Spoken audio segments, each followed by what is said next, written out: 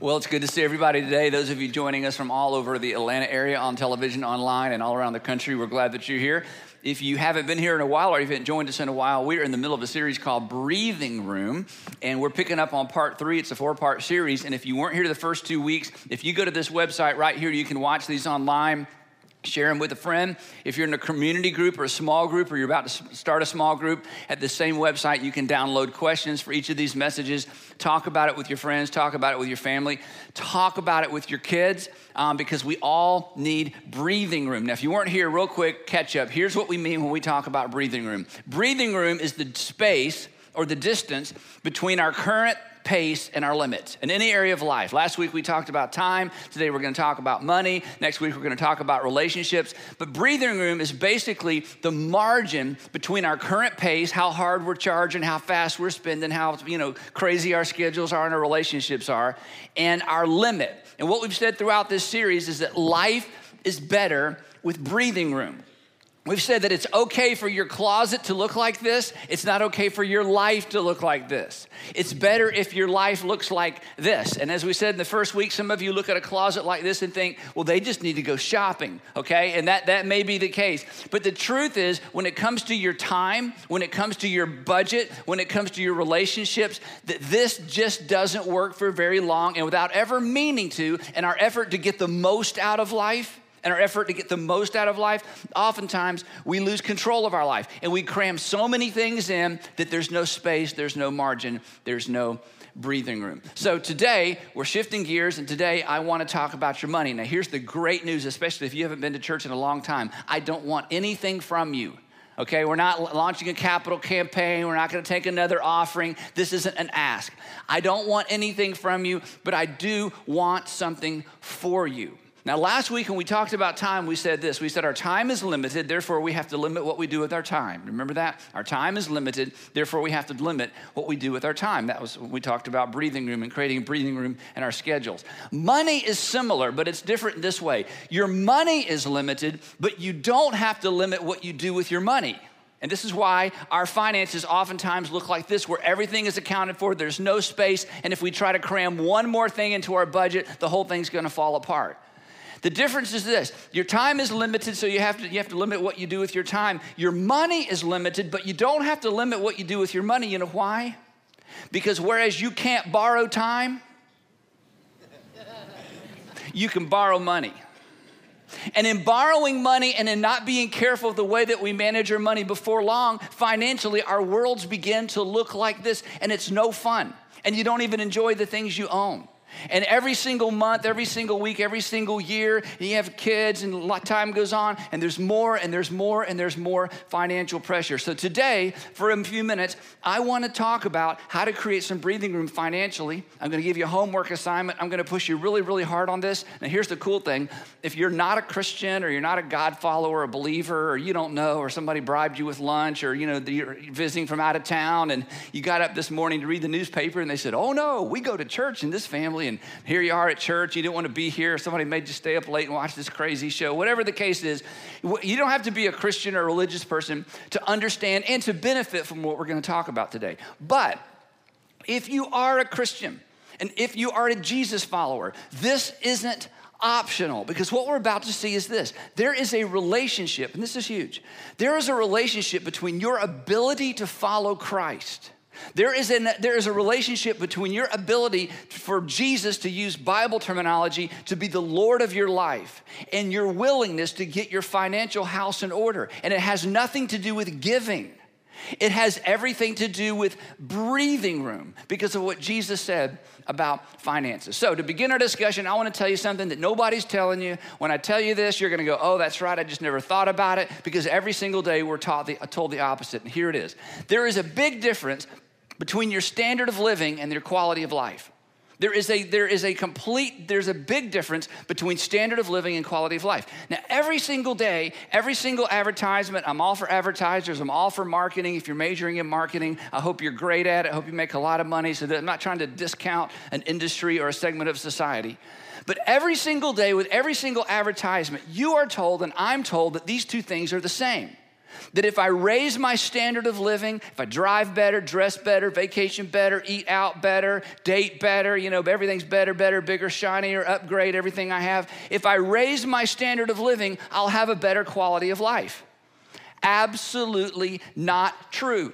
In fact, some of you are not enjoying the quality of your life, and you have a higher standard of living than you've ever had before. You and your family, you and your spouse, you and whoever, is in your life, your significant other, your standard of living has been raised throughout the years, but you don't get along and you argue about money and stuff all the time. And you have more stuff than you've ever had, but you're not enjoying it. You know why? Because there is a difference between standard of living and quality of life. You can raise your standard of living with debt. You raise your quality of life with discipline. And we like debt more than discipline. When it comes to time, your time is limited, so you have to limit what you do with your time. When it comes to money, your money's limited, but you don't have to limit what you do with your money because of debt and a lack of discipline. So here's where we're going. It got really quiet at that point in the message, didn't it? It's like I haven't even got to the Bible yet, and it's like, oh my gosh. But I'm telling you, if you have to leave early or you lose electricity at home, here's the deal, okay? This is so important. This is huge. Don't ever confuse these two things. Now, if there's a God, and God knows your name, or God cares anything about you, what would you guess God is more concerned about if he loves you? Not he's mad at you or wants something from you. What does God need from you? Nothing. You're here for a second. We talked about that last week. God is everlasting to everlasting. What could you possibly do for God? Nothing. If you ever think somehow God is better off because of you, your God is very small. God is in your back pocket. You have a God that you said, stay, I'm going out. If I need you, I'll call you, okay? Stay, it's spring break, you stay. That's your God. That God doesn't exist except in your mind. God is from everlasting to everlasting. What could God ever benefit from you? He can't benefit at all, but God loves you. And if God loves you, whether it's the Christian God or whatever God you worship. And if you're a Christian and you actually believe that he sent his son to this world to give his life for you, if you believe that, what do you think he's more interested in? Your standard of living or your quality of life? Let me ask it this way. If you're married, what would you rather have? An awesome marriage or a horrible marriage with cool cars?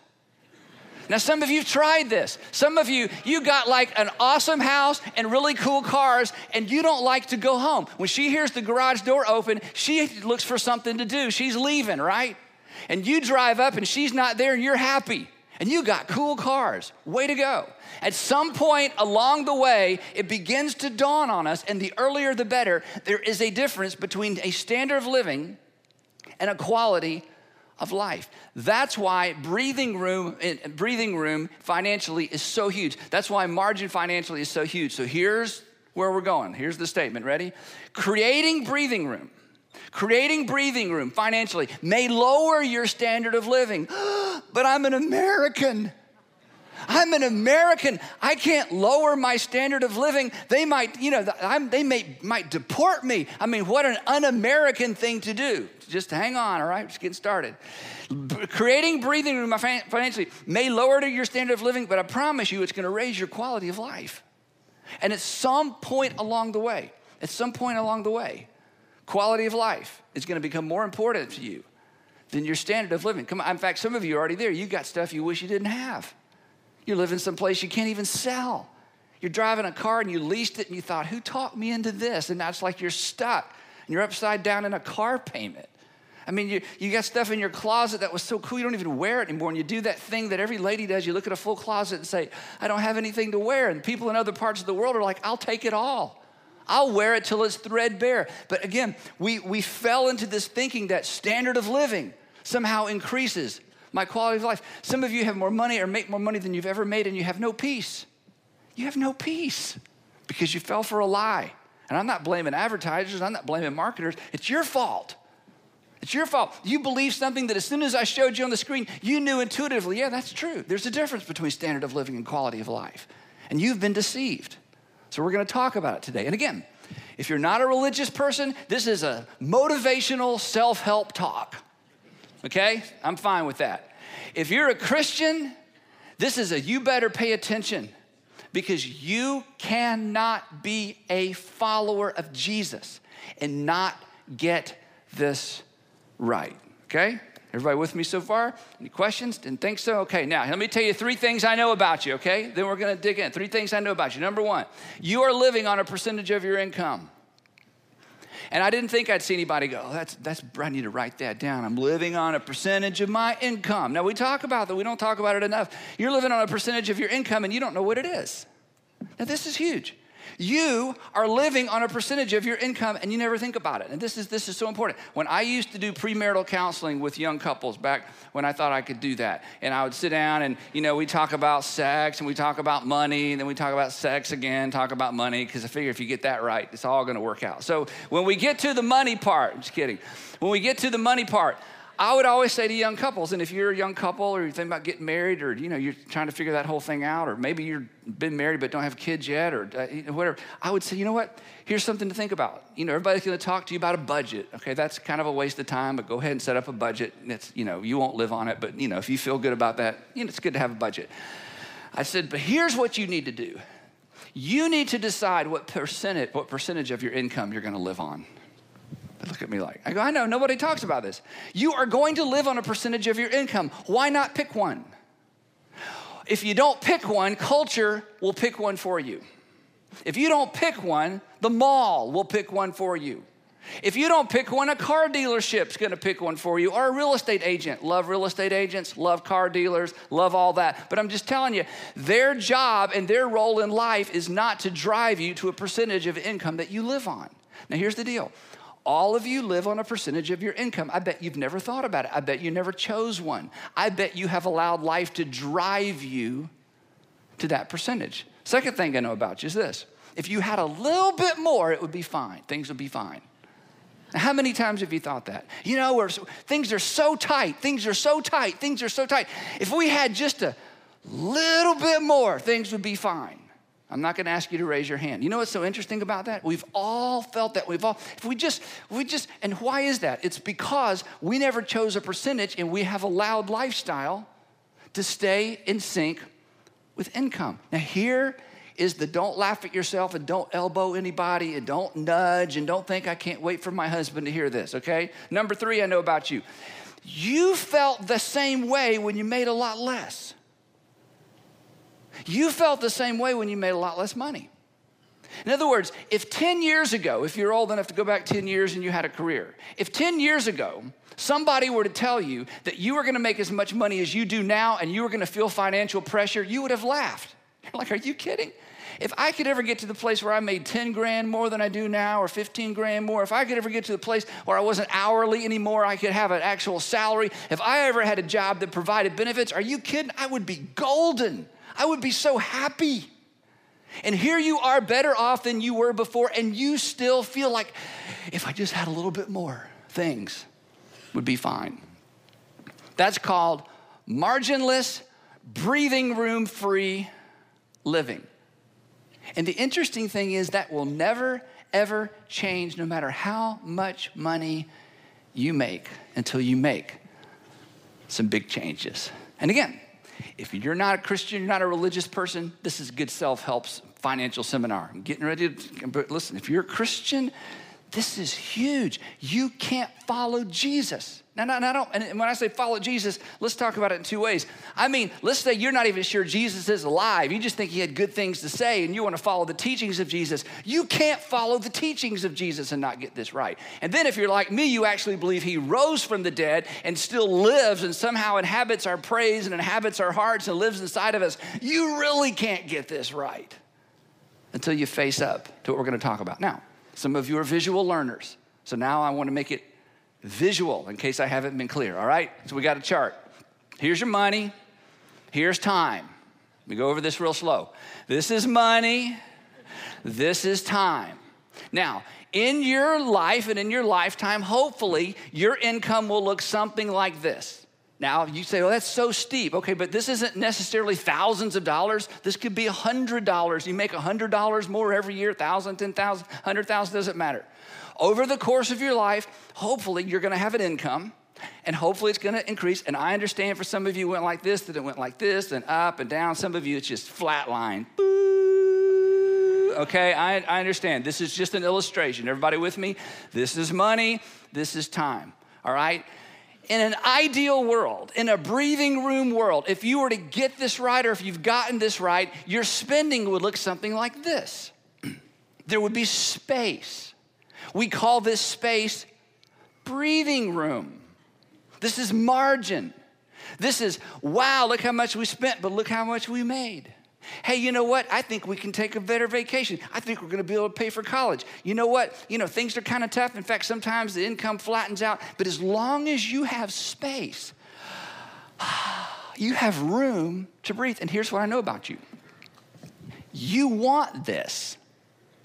Red, yellow, black, and white. You want this. Christian, pagan, Muslim, Jewish, Catholic, Protestant, Baptist, Pentecostal, don't believe, don't know what I believe.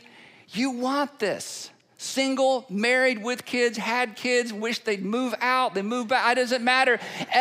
This is a good thing to shoot for, because you know what happens in here? You get along better. You sleep better. You drive slower.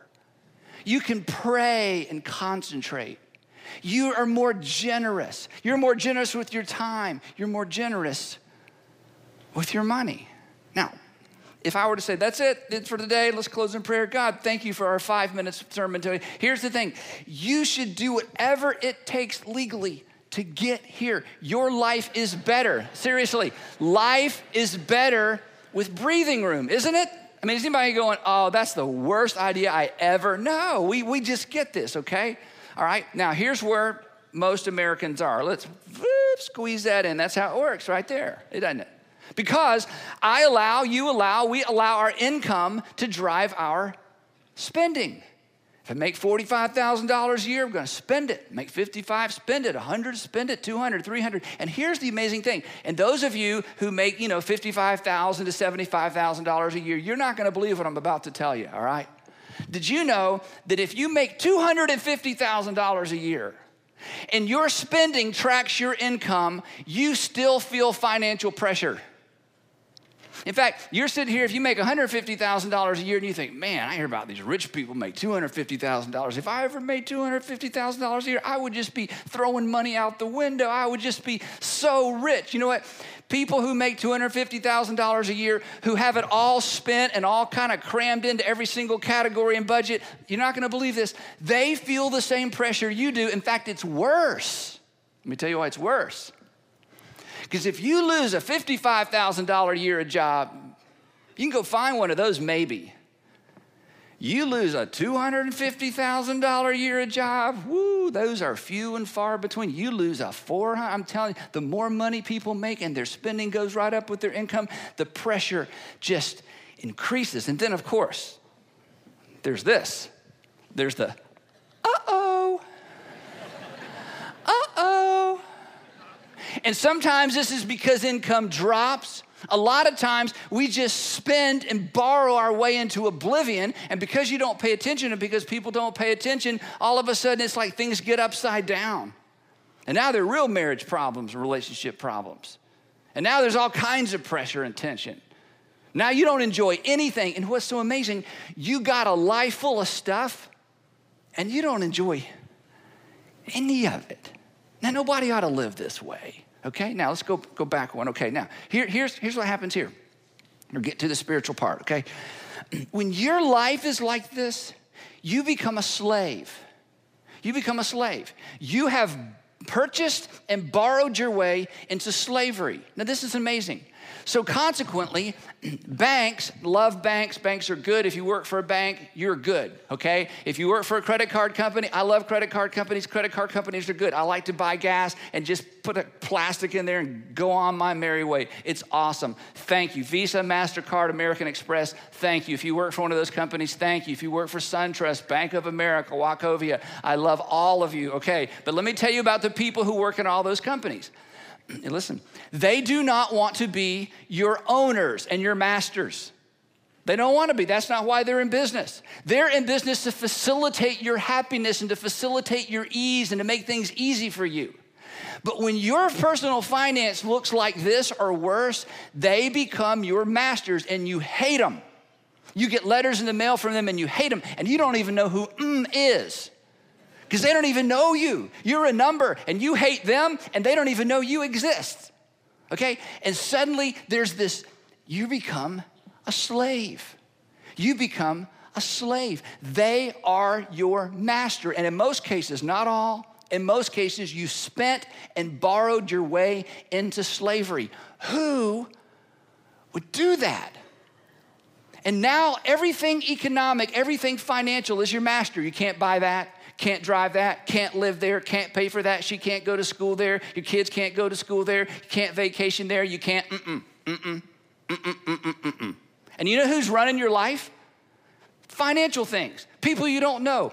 Bills are running your life. Mortgages are running your life. Leases, car payments. It's running your life. Next thing you know, you become a slave. You become a slave to a group of people you don't even know. And you know this. You feel this pressure. You become a slave financially. There's just things you can't do. You can't fund your dreams. You can't fund your children's dreams. You become a slave emotionally. You know why? Because you worry all the time about money. You just worry. And again, as I said a while ago, the more money you make, the more you worry because you know how hard it is to replace a big income. I mean, it's bad to replace a small income. It's bad if you have to replace a medium-sized income. But the more money you make, the more you worry because you realize if I go down, the odds of me replacing this much income are almost non-existent. And then you're a relational slave because all your conversations, it's terrible. Who would want to do that? Why have you done that to yourself? Well, Andy, it's been a bad economy. No. Okay. You started this way before 2008. This started for you way before 2007. This is just what you've been doing. And then the economy had a hiccup. And you wanted to blame somebody. Well, it's the president. It's the previous president. It's Wall Street. It's all, no. See, you've been living your life with no margin. You've been sowing. And now you're reaping. And I think that should change, don't you? Now, if you're a Christian, this is a really big deal. This is a really, really big deal. Because Jesus, you know, if you're not a church person or you hate church or you hate people like me, I understand that, especially if you're a guy. I mean, you got to understand, okay? Men, they don't like people like me. I mean, why would you? I'm always telling you what to do. And then your wife, she believes it. It's like, honey, and no man, I'm with you.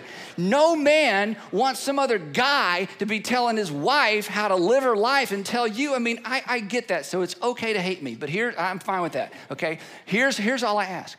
When you open the pages of the New Testament and you look about how often Jesus talks about money, it's one of the reasons preachers talk about money so much. And Jesus never took up an offering and asked for money. So I'm not talking about that. Jesus says so much about money. You can't be a sincere follower of Jesus if your financial world looks like that and if you don't have any breathing room. And here's the most amazing thing. If you're not a church person or not a Christian, this whole idea of living, you know, like a slave to all things financial, Jesus, 2,000 years ago, predicted this. Check this out. He told this parable. This is one of my favorite parables that he told in Luke chapter 15 or 16, Luke chapter 16. And the reason it's one of my favorite parables, I'll tell you why. It's because I actually understand this one, okay? About 2/3 of Jesus' parables, I'm like, I have no idea. Keep reading. You know, I hope nobody says, hey, Andy, what does this mean? I have no idea. Okay, but in Luke chapter 16, he does, Luke chapter 15, he talks about the prodigal son. We love that one, understand that one. Luke chapter 16, he tells this fascinating parable about a money manager, and he gets fired and decides to leverage his opportunity so that when he gets fired, he'll have a job. It's a great, if you've never read the Bible, just go read Luke chapter 16. It's this cool parable. But at the end of this parable about money, Jesus draws a conclusion. How smart was Jesus? Look what he said. He said this: no one can serve two masters. Now, some of you have been in jobs where you had two masters. You know, you had like the boss on that, that particular location. Then you had somebody at headquarters, and everybody's telling you what to do. And Jesus said, I know what that's like. No one can serve two masters. If you're ever in a place, or maybe you grew up and your mom was saying one thing, your dad was saying something else, or your parents were divorced and you lived with your mom part of the time, your dad part of the time, and you had two masters. And Jesus says, I understand that. But nobody can really serve two masters. If you are in a situation where there's two different entities, two different people, two different groups, two different whatevers telling you what to do, you realize that you're torn, there's a tension, and you can't fully serve either one. Interesting observation. No one can serve two masters. Either you'll hate the one. I love being with my dad. He lets me stay up late. Or either you will hate the one and love the other. Okay, I love her because she understands what we're doing in this business. My boss on location, he doesn't get it at all. I love the one, hate the other. Love my mom, don't love my dad. Love my dad, don't love my mom. There's this tension. You'll love the one, hate the other. Or you will be devoted to one and you'll despise the other. But this is brilliant. He says if you're ever in a situation where you're in a tug of war and you've got two different people, two different groups telling you what to do, then you'll be inclined to lean toward one and lean away from the other, but then you'll kind of feel guilty because after all, it is my mom, or well, she is my boss, or well, he did hire me, or he did give me an opportunity. And he said, it's just going to be terrible. And so everybody's listening to Jesus teach this, and they're going, because, it's so fascinating to read Jesus teaching. He was so great. He tells this amazing principle, this amazing parable about a money manager and a money lender, and this rich guy fires him and tells him he really did a good job, and everybody's totally confused. And then it looks like he changes the subject. You can't serve two masters. You're going to love one, hate the other, despise one, be devoted to the other. And then Jesus makes this relevant 2,000-year-old comment. You cannot serve God and money. Oh, don't you mean God and the devil? No, that's not what I mean. God and money. That if you find yourself in a situation where money is saying you can't, you have to, don't you dare, don't consider it, don't even look over there. And God's going, here's how I want you to live your life. Here's how I want you to be generous. Here's how I want you to create this. Here's how I want you to love your family. Here's how I want you. He says, if you find yourself in that situation, it won't be unusual for you to find yourself in a situation where you feel torn between your devotion to God and your devotion to stuff. He says, but you really, at the end of the day, you've got to choose which master. Now, this is so important if you're a Christ follower. If money is your master because you have traded, borrowed, or spent your way into slavery, if money is your master to where really when you open the pages of Scripture, you go, I know Jesus said that, but I can't do that. Visa won't let me. My mortgage company won't let me. If you find yourself so enslaved financially that you can't do what Jesus says financially, then you can't even follow Jesus. And what about this one? Don't you hate this verse? We looked at it the first week. Jesus says, don't worry. Don't worry. Don't worry. And you're going, have you seen my financial world? It's all I do is worry. And what do you feel? You feel this tension. I mean, I want to follow Jesus, but how can I not worry? Look at the mess I've made. Look at the mess that I started to make, then the economy made it worse, and then my boss made it even worse. But yeah, I'd like to blame everybody else, but I haven't saved. I haven't been careful. I've just done what everybody else around me has done. And now there's a tension. And yeah, I love singing the songs, and I love to pray, and I love to see baptisms, and I love buying the messages sometimes or watching them online, and I love the insight, and I love my family being here. But honestly, when it comes down to actually doing this stuff, I can't do it. And you have allowed your mismanagement of your money to keep you from becoming a sincere, sold-out follower of Jesus Christ. He can't be your master. This is a big deal. He can't be your master financially because you read what Jesus says and you don't have any extra. You don't have any margin. You read what he says emotionally and you worry all the time about money, even though he said, don't worry about anything. And then relationally, in the New Testament, the whole New Testament is about one another. Love one another, serve one another, be compassionate to one another, carry one another's burdens, forgive one another. Did you know when your financial world is out of order, you don't do much one another? Because it's all about you. And you almost can't keep that from being a reality. So, for everybody else, motivational talk, we'll get some more practical stuff in a minute. If you're a follower of Jesus, this is a spiritual issue. You've got to create financial breathing room, because it's in the breathing room you find peace. It's in the breathing room you find the margin to serve and to love other people financially. It's in the breathing room that your relationships are, they're better, because you're not so worried, so focused, so bent out of shape over money. Who's going to be your master? If you have two masters, you're going to be frustrated. And if you're a Christian and you're upside down financially, you have two masters. You do. And you're going to lean toward one and away from the other. You're going to lean toward, the financial master, and then you can come to church and sort of pick and choose and then hear sermons like this and go, I can't do that. And you feel guilty this way, you feel guilty that way, and you're torn. And so your Heavenly Father, who loves you, who doesn't need anything from you, who loves you, throughout the Old and New Testament, as we've seen throughout this series, says, come on. I want you to come away from the edge. I want you to come away from the limits. And I want you to live an abundant life. I don't want you to be driven by standard of living. I want you to be driven by quality of life, because in your quality of life, you'll have a better quality of relationships. Your health will be of a better quality. You'll be in a better position to serve me, to go when I say go, and to stay when I say stay. And to stay in a city where I want you to stay, even though your job wants to take you somewhere else. I want you to have a quality of life that reflects my life in you. So, what do you do? So now, I'm going to give you some steps, but let me just tell you about steps. Nobody lives their life by steps. I realize that. Nobody walks around with a list. Okay, first, what's the second thing? I get that. So I don't ever preach steps. I don't preach points, because nobody lives that way. So I'm going to give you some steps anyway, but really the first one's the most important one. You can just pack up and leave after the first one, because you're smart. Okay, if you attend one of our churches, you are smart, all right? You are higher than average IQ people, okay, to put out what we do and to listen to me, okay? You are smart, you're educated, you've read books, you've downloaded, you're smart people. So I don't really think, if you feel like I'm insulting your intelligence, I don't mean to. I think you know how to do this. I just think you got to go do it.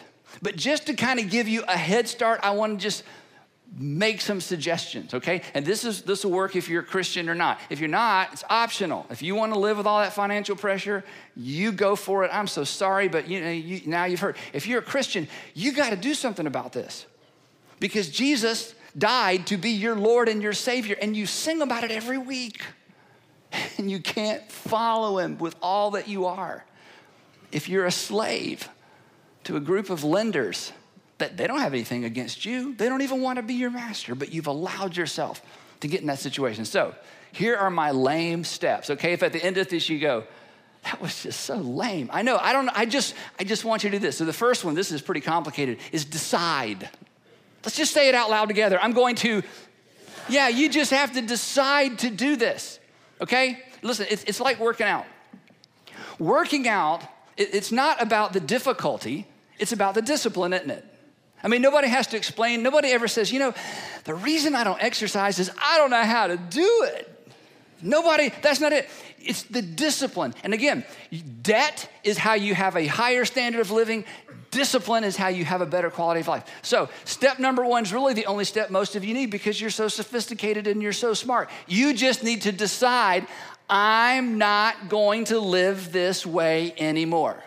You say, how? Don't worry about how. Once you figure out the what, I think you are smart enough to figure out the how. You've got to get so disgusted, so mad, so frustrated, so I'm not doing this anymore. I'm not blaming a president, a prior president. I'm not blaming the economy. I'm not blaming my boss. I'm not blaming anybody else. It's my life. These are my decisions. And yeah, life isn't perfect, but I'm deciding one way or the other. I'm going to open up some space between my income and my spending.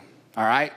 Now, if you need a second step, here's the second one, is you need to create a breathing room goal. Here's what I mean by that. Go back to our little chart. You just need to decide what percentage you want to have between those two lines.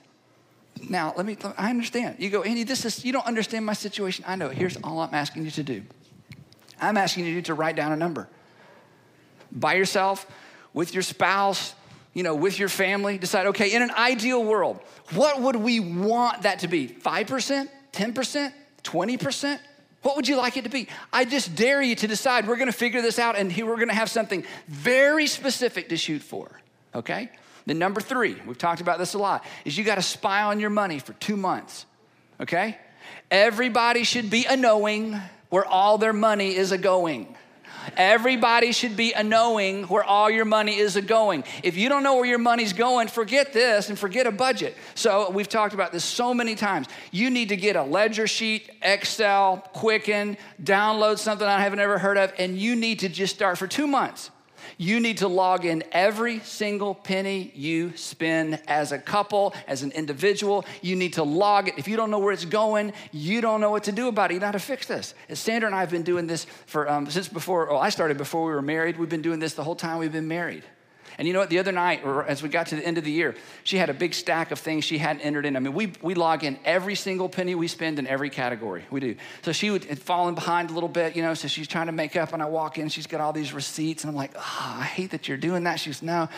So it was at the end of the year, I said, look, she had other stuff to do. I said, you know what? Do you really want to keep doing this? I said, we have 20-something years of track record. We know where our money go. We know, okay? It's no mystery to us. We've been doing it. I said, do you really want to even keep doing this? It's such a hassle for you. And you know what we decided? Here's what we decided as a couple. We decided that we're going to keep doing it just so I can tell you we do it to get you to do it. I'm not kidding. I said, you know what we decided? We decided this has made such a significant difference in our lives financially. I want the moral authority to be able to stand up here and say, even at our stage of life, with all of our success, we log every single penny we spend on a ledger sheet on a computer, and every year we know where every penny went. And we don't need to do it, but we're going to keep doing it so I can tell you we do it to get you to do it because it's that big of a deal. And again, if you're not a religious person, that's good advice. If you're a Christian, don't we believe that everything belongs to God? Don't we believe he's placed it in our greedy little hands for a little short time? And that we're stewards? And if you don't believe, just read Matthew, Mark, Luke, and John. Jesus says it over and over and over and over and over and over and over and over and over and over and over and over and over that we give an account for how we live our lives. And we give an account for how we lived our financial lives. You owe it to yourself and your heavenly Father to know where your money's going. And you're never going to be able to create space till you know where it goes. So you got to spy on your money for 2 months, and then you cut spending. Or raise your what? Your debt ceiling. Exactly. You either cut spending or just kidding, okay?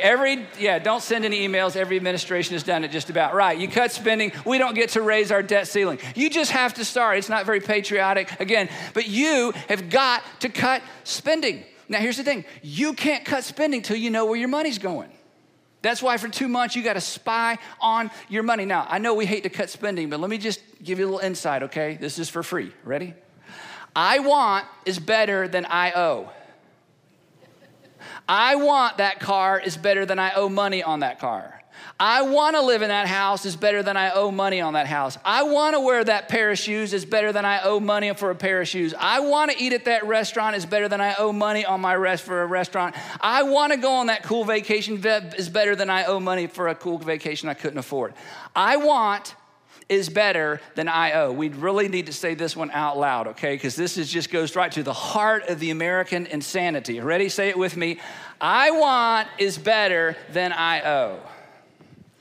So cut spending. And then last, again, I know these are lame, but I love you and I want you to get this right, is then you develop a debt retirement plan. Now, I'm going to tell you how to do this. This is so simple, all right? 3 steps to developing a debt retirement plan. I'm not a financial planner. Duh, okay? So here it is. You go to the bookstore and you buy Dave Ramsey's book called Financial Peace Revisited. Now you say, I can't afford it. I have a second plan. You go to the bookstore, you pull it off the shelf, you sit in a chair, and you read chapter 8. It's on page 67. Andy, I don't have time to go to a bookstore and find the book and sit in a chair, okay? So here's your option. You take your smartphone that you can't afford, you find the book, you turn to page 90 and 91, and you take pictures of page 90 and 91. It's the debt snowball program that he's done. So then you just put the book back on the shelf, don't bend any pages, go home and then open up your camera on your phone, and you just read those 2 pages and get started. And then when you get out of debt, you go back to the bookstore and you buy the book, okay? There is a way to get out of debt once you decide you're gonna do it. And if you're not a Jesus follower, this is good advice. If you're a Jesus follower, it's a mandate. It's what you gotta do. It's what it means to follow Jesus. That's why he talks so much about money, because he knows this. Don't miss this, the chief competitor for your heart is not the devil. The chief competitor for your heart is stuff. And Jesus, 2,000 years ago, knew that. And he said, I didn't come to die on the cross for your sin, just so you could go to heaven. I want to be the master and the Lord of your life. Which means creating breathing room financially, it may lower your standard of living, but it's going to raise your quality of life. That's why we say that life is better with breathing room. So decide. Set a goal. Spy on your money. Cut your spending. Get out of debt. Become a sincere follower of your Savior, the Lord Jesus Christ. Let me pray for you. Heavenly Father, it's so simple. We know today we didn't learn anything new. We were just reminded of what some of us have known for a long time. And Father, I know there are people listening who this is so difficult because life really, really, really has kicked the legs out from underneath them. Give them the grace to know what to do with what they've just heard. For most of us, Father, it's just purely a discipline issue. Give us the courage to do with what we just heard, what we need to know to do. And Father, for couples who this isn't just a one person, this is a 2-person thing and they don't necessarily see eye to eye, give them the grace to have the conversation today they need to have so that they can make the decisions they need to make, so that they have a better quality of life with you, with each other, to free themselves up to be able to serve you, go where you want them to go, give what you want them to give, serve other people the way that you want them to serve. But Father, bring us to a place to where the world and our credit cards and the things of finances are no longer our master, but that you're our master. And we pray these things in Jesus' name.